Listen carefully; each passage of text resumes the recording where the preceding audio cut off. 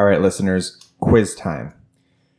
The vast majority of collegiate athletes, do you think either A, were unisport specialists or played their single sport, or B, played multiple sports within high school? Welcome to Therapists in Motion podcast, brought to you by Spooner Physical Therapy. Welcome back to Therapists in Motion podcast. This is Dan and Paul, and we have a new guest joining us today, Brett Fisher. This is our first podcast of 2020. It's actually been quite some time since we podcasted together. Our last couple of released podcasts were my journey and Jen's journey, and over time we will get Paul and Brett's journey. Some of you may be wondering, well, who's this Brett Fisher person that is joining us? Effective January 1st, 2020, Spooner Physical Therapy and the Fisher Institute of Physical Therapy and Performance teamed up with. And we are honored and blessed to have brought on an exceptional group of therapists to our company and joining our family of therapists. Brett Fisher is the former owner of Fisher Institute, has been around in professional sports for basically his entire career, brings a wealth of experience and expertise, and we are more than excited to have Brett a part of our team. So Brett, why don't you just take a little bit and let our listeners get a little bit of insight on your background, and then we'll get into our topic today. Dan, Paul, thanks for having me. It's a pleasure to be here, and it's a real honor to work with you guys every day, as well as being part of the Spooner Physical Therapy team, which has done such a great job here in the Valley for over 30 years now, and developing programs and being movement specialists in Phoenix. And that's why we joined with you guys, because you guys are the experts in movement analysis and treatment. And it's been a great marriage, and it's been a great thing. And I'm excited the future, what's going to bring us as far as bringing sports medicine to a higher level than it's ever have for the youth here in Phoenix. And that's kind of what we're talking about today. But I've been blessed. I'm a physical therapist, an athletic trainer, and a strength coach. Had the opportunity of working in college football with the University of Florida, doing baseball with Florida International University, and then spending summers with the New York Jets, and then going on to working the PGA Tour, Chicago Cubs, and then being able to be a part of the Arizona Cardinals for the last 12 years. It'll be on my 13th year as a physical therapy consultant, as well as running the Fisher Institute for the last 22 years. So it's been a fun ride, and I'm looking forward to what we're going to bring to the nation and to internationally for sports medicine, rehabilitation, and sports performance with the Spooner Company. Brett, we're thrilled to have you. Excited to participate in this journey with you and learn from you. So as we were kind of preparing for this first podcast of 2020, and we were discussing different topics, can you just give us a little insight on why sports specialization was the thing that you're most excited to talk about right away?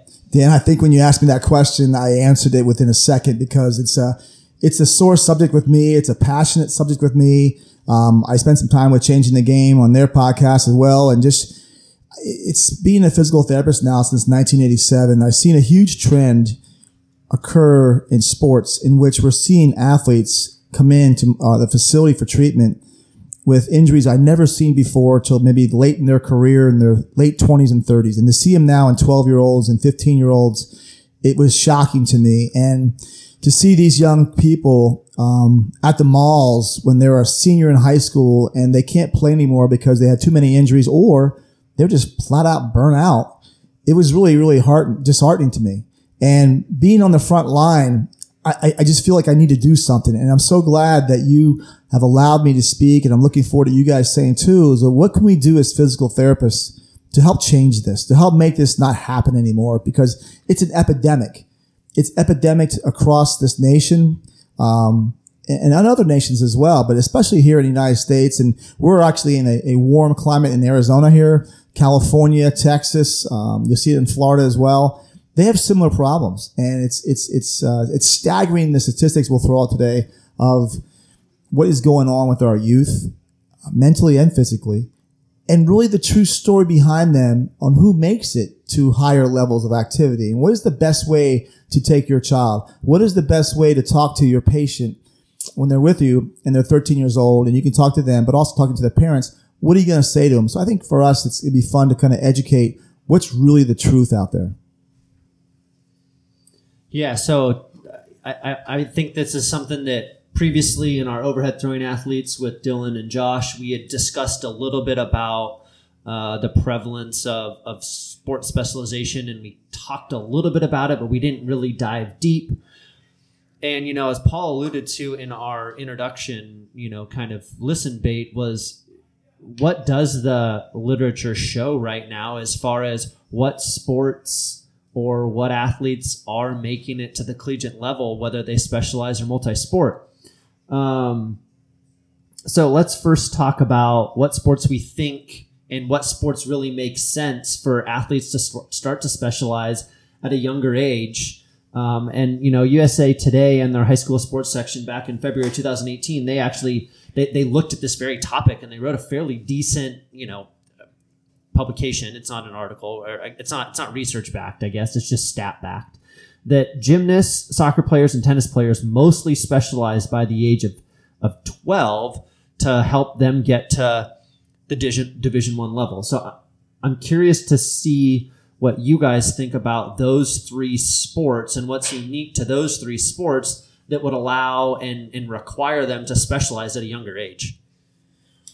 When it's interesting when you say it, and require becomes a challenging term for this, because there is a lot of pressure to perform. There is a lot of pressure, particularly in some of those sports where, let's just take tennis, for example. It's something I'm very familiar with. I mean, there are tournaments going year round. You can go darn near anywhere across America and play in, sanctioned tournaments that help with your ranking. And quite honestly, the vast majority of D1 college coaches, their recruiting is based off that. What is your ranking?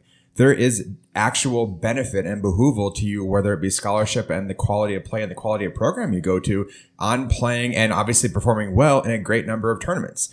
And for anyone that's played any sport that requires a significant amount of hand-eye coordination, you all understand the challenge of being away from that sport for a while and getting back into it. I know for myself, whenever I played tennis, if I took even a couple weeks off, when I went back, the court seemed smaller and the ball seemed a lot faster. It didn't take long to get there, but it did take some time. So especially as a kid, it was challenging. I'd be like, I got to stay on top of this. If I even slack at all, I can't perform at that highest level.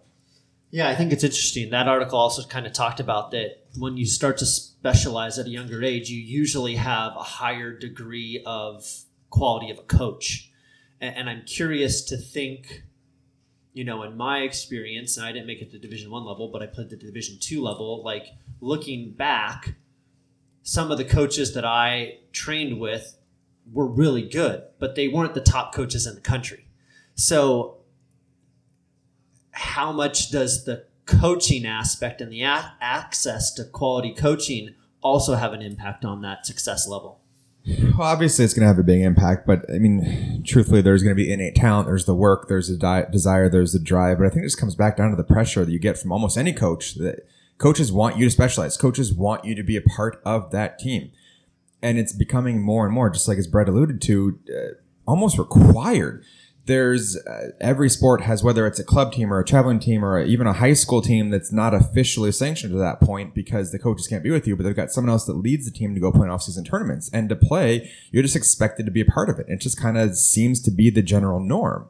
But it goes back to when I said, what's required? Is that required for success? Well, I mean, we could go on forever about how hard it is to actually become a Division I athlete, let alone a professional athlete. But required takes on an interesting term, because if you really truly have that talent, then what's going to give you the greatest longevity of your career and the health? And that's where things start to become really interesting statistic-wise. So, Dan, you throw out a couple of sports that have the specialization at the age of 12. There was a study in the American Journal of Sports Medicine in 2017, I believe. Yeah, so just a couple of years back. And they looked at NBA players between 2008 2015. And the vast majority of those first-round draft picks in the NBA were single-sport athletes in high school. So of the 237 first-round picks they looked at between those years, 201 of them played a single sport. So only 36 were multi-sport athletes. Here's the interesting thing. Those 36 all had significantly longer careers, less instance of catastrophic injury, and less instance of injury overall, consistently. So looking at things when we look at sport, yes, there's tons of pressure to play, but then playing's fine. Like Brett said, if you can't play past your senior year of high school, is that really what you need? What's going to give you a long career, particularly for those that really have the talent and the ability to play at those elite levels? Yeah, I think that's really interesting because conversely, in Major League or in the NFL in 2018, according to TrackingFootball.com, 88% of the players in entirety of the draft were multi-sport high school athletes. So it's just interesting that in one professional sport of basketball, you see sports specialization, and then in another professional sport of football, you see multi-sport athletes. So Fish, I'm curious to see, in your tenure with the Cardinals, like, could you think back to the individuals that you've worked with who have had those kind of major injuries and how many of them were multi-sport athletes and what those really were? In football, it's just a hard thing because so many of the injuries are occurring, maybe traumatic injuries that no matter what happens, even if you didn't play multiple sports or single sports, is going to happen no matter what happened. But it's something, just a small sample size. Yesterday, Maria Sharapova retired from tennis at a relatively young age. She was a client of mine. She played tennis when she's a little girl. Her dad brought her over to Florida with Vic and started that. I also had the opportunity of working with Roger Federer. Now, Roger was a soccer player. Right. And he always told me that gave him a huge advantage. And Roger actually is going through his first minor surgery now for a scope on his knee. For the most part, he's been relatively healthy his whole career. And he played multiple sports. He still to this day plays soccer, and he hits the ball and does a lot of soccer drills as part of his training when I was with him. So I thought it was interesting, with Maria, she probably hit a lot more balls than Roger ever did. But, unfortunately her career is shorter, and she's had a lot of injuries over the last few years because of that. So, I just see it over and over, even with the elite ones, when they get there, like Paul said, are they staying there? So let's go to a point that you kind of talked about of, okay, our role as a therapist, and where do we have the opportunity to start to make a difference with that youth athlete that's in our facility, whether they are injured or they are seeking some sort of avoidance of more significant injury? Well, I think first and foremost, we need to recognize the elephant in the room, and that's the pressure the parents are under to have their kids in full-time sports year-round. And it's a huge pressure. And if you're not having your kid in there, you're the outcast. What are you doing? There's a lot of pressure, and the parents are trying to do the best they can. They love their kids. They don't want their kids to be hurt. They don't want to see them wind up, at the Fisher Institute or have surgery. No offense for rehab, but they don't want that. And they're good-meaning people, and they're trying to make the right decisions. But this new phenomenon is destroying our kids. And even like LittleLeague.com came out last week with an article about children who specialize in baseball and softball specifically for this, before the age of 12, have a 70 to 90% higher injury rate than multi-sport children. I mean, that's significant. And they go on to say, for the solution, if you want to have the best 10-year-old baseball and softball player, then specialize is the path you want to go. But if you want to have the best chance of those children still playing in high school and beyond, then do not have them specialize. So at getting down, what I'm trying to say is that as physical therapists, we do need to educate our patients like we always do, no matter what it is. And a lot of times these youth, their education is them as well as the parent who's with them. And I think that's the grassroots we need to start, and let them have the opportunity to understand some of the things we're going to talk about today and empower our therapists to kind of put that information out. And honestly, for me, a lot of times the parents are almost relieved I'm telling them that, because innately they're going, something's not right here. They have pressure, financial pressure, time pressure, all these different pressures to put their kids in year-round sports, constantly playing in games versus taking time off. And I'm very fortunate to have a lot of professional athletes here. We have jerseys up, and I tell, I want you to look at all the jerseys. And they go, yeah. I go, every one of them played multiple sports, and everyone made it. Okay. So it's important for them to understand that if they want to go to that level, they need an off season, mentally and physically. And I asked them, when was your last off time? They go, well, we had off for 10 days for Christmas. The whole year. I go, I give my adults at least 2 months off after the season. And it's just crazy. And, the second thing in this article, which was great, they interviewed this British Olympic coach, Ian Yates. And he said, many parents want me to train their 12-year-old like I train my Olympians. What they never ask me to do is have their 12-year-old do what my Olympians were doing when they were 12. In other words, my Olympians didn't do this when they were 12 to get there. And I love that quote because it's all about doing the right thing. And I just, I want to get this out that this is not the way to go for your child, not just for success, but for a psychological part of it to have fun, but also from a physical standpoint. We have to get this out. And as physical therapists, it's our job to educate because it's epidemic. And they're getting the pressure from a lot of the coaches who make money off of these club teams. I'm not against club teams. What I'm against is year-round club teams, year-round playing. Multiple times they're playing they've been 2 leagues at the same time. You can't do that. The human body wasn't designed for that. And it's not fair. And to see these kids, like I said, at the mall, and they're like, they hate baseball. They hate their sport because they're so burnt out. It's so sad to me. And I think it's our responsibility as physical therapists to start this process and go ground roots and really give parents empowerment to make the right choice. And I think it's really interesting. We talk about, like you use baseball example there, hotbeds of baseball, California, Arizona, Texas, Georgia, hotbeds of baseball. But Brett, where has statistics shown the vast majority of successful, and so I mean professional level with long careers, successful MLB pitchers come from? Paul, it's a great point. I mean, Major League Baseball, they've looked at a study of the most elite pitchers, ones who played many, many years and had great success. And most of them grew up in the North, a large majority, which is a great stat.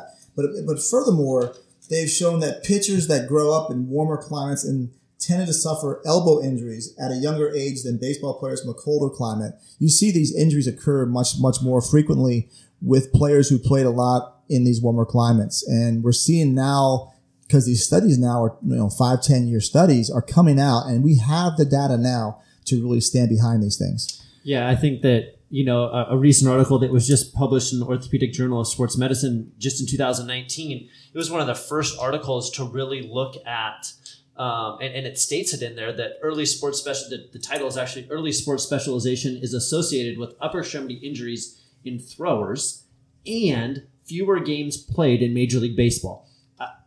The study goes on to talk about, there's a couple of really resounding tables in this article, the number of injuries in those single sport athletes who do make it to the major leagues and they just played baseball is exponentially larger in every major body part than those athletes who made it to Major League Baseball who played in multiple sports.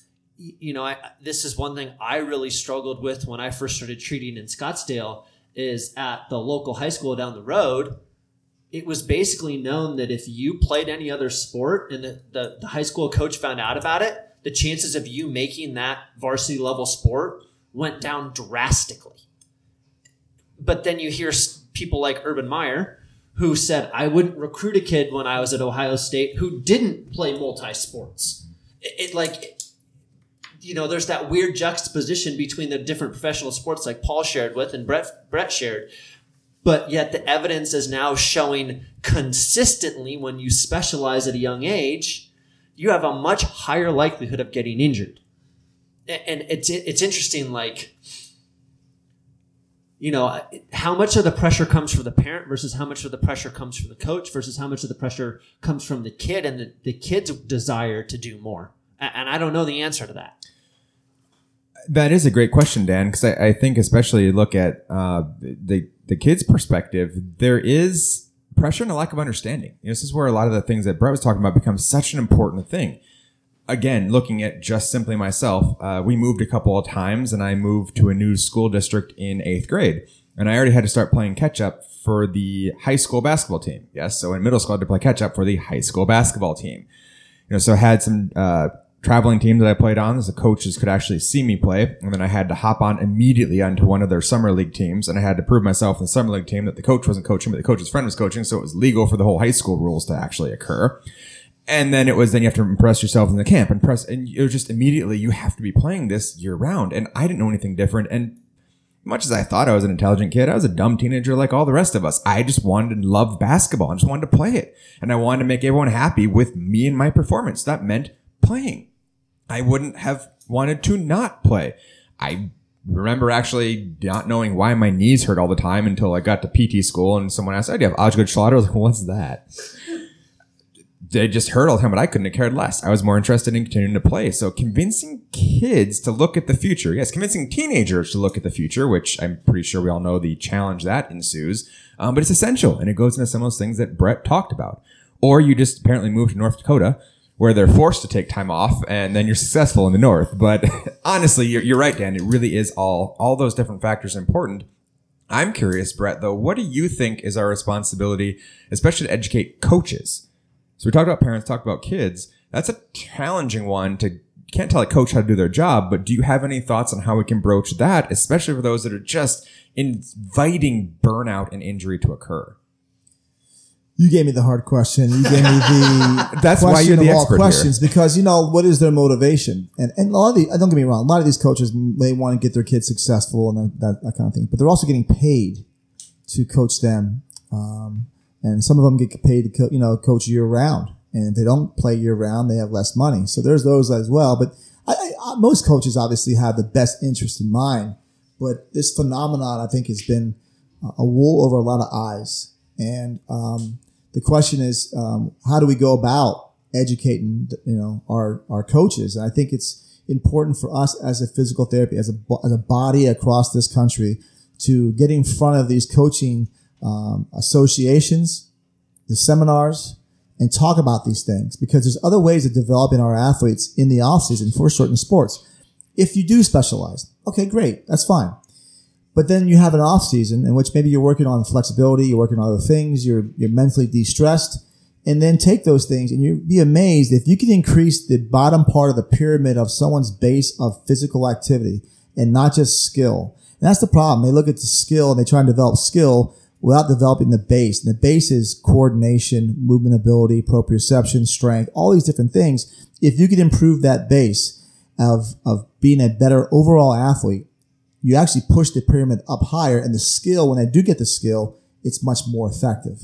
So teaching these coaches and showing them some things that happen maybe in some of these soccer places in Europe where they have, like Messi, he grew up in a soccer school, but they do off season, they do training, they do a lot of things. They don't just play soccer every single day. And he became the best soccer player in the world. Yeah. So, if you need to specialize, then have off seasons for these guys where you're in charge and you're developing skills. Just basic athletic skills is my solution to a lot of those things. Yeah, I think that's a really important component about that athletic skill. I've worked with a few youth golf instructors who, if they work with a kid or a group of kids in the summer 5 days a week, they're probably only hitting a golf ball a fraction of that time. Now, they're on the golf course, but they're kicking a soccer ball. They're throwing a frisbee. They're doing something different. Why? Because it opens their perspective on the course of, I didn't think I could be here on this part of the course when I hit a golf ball. But you know what? Funny things happen. You hit a tree, the wind blows, somebody yells, you pull your head, whatever, and now you're in a different part of the course that maybe you were on when you kicked the soccer ball, because you can't kick a soccer ball as far as you can hit a golf ball. And I think that there's a lot to be said there in our role as therapists to assist educating coaches, parents, and the kid that we can help their athletic development even while they're rehabbing another body part, right? And, I think this is something that we talked a little bit about in our sports training module with, internally here within our therapist at Spooner, that there's a time and a place to go directly to an injury, for the psyche of that athlete. And there's a time and a place to go away from the area of injury and work on their athletic ability, while they're in a sling or they're out of the sling, but they still can't throw a ball. You can work the daylights out of them in their lower extremity to, like Brett said, build that fundamental base. And I think that's a huge component for us to really own and empower our, fellow professionals to own that, as well as then start to get that out into the community with coaches and parents and the athlete.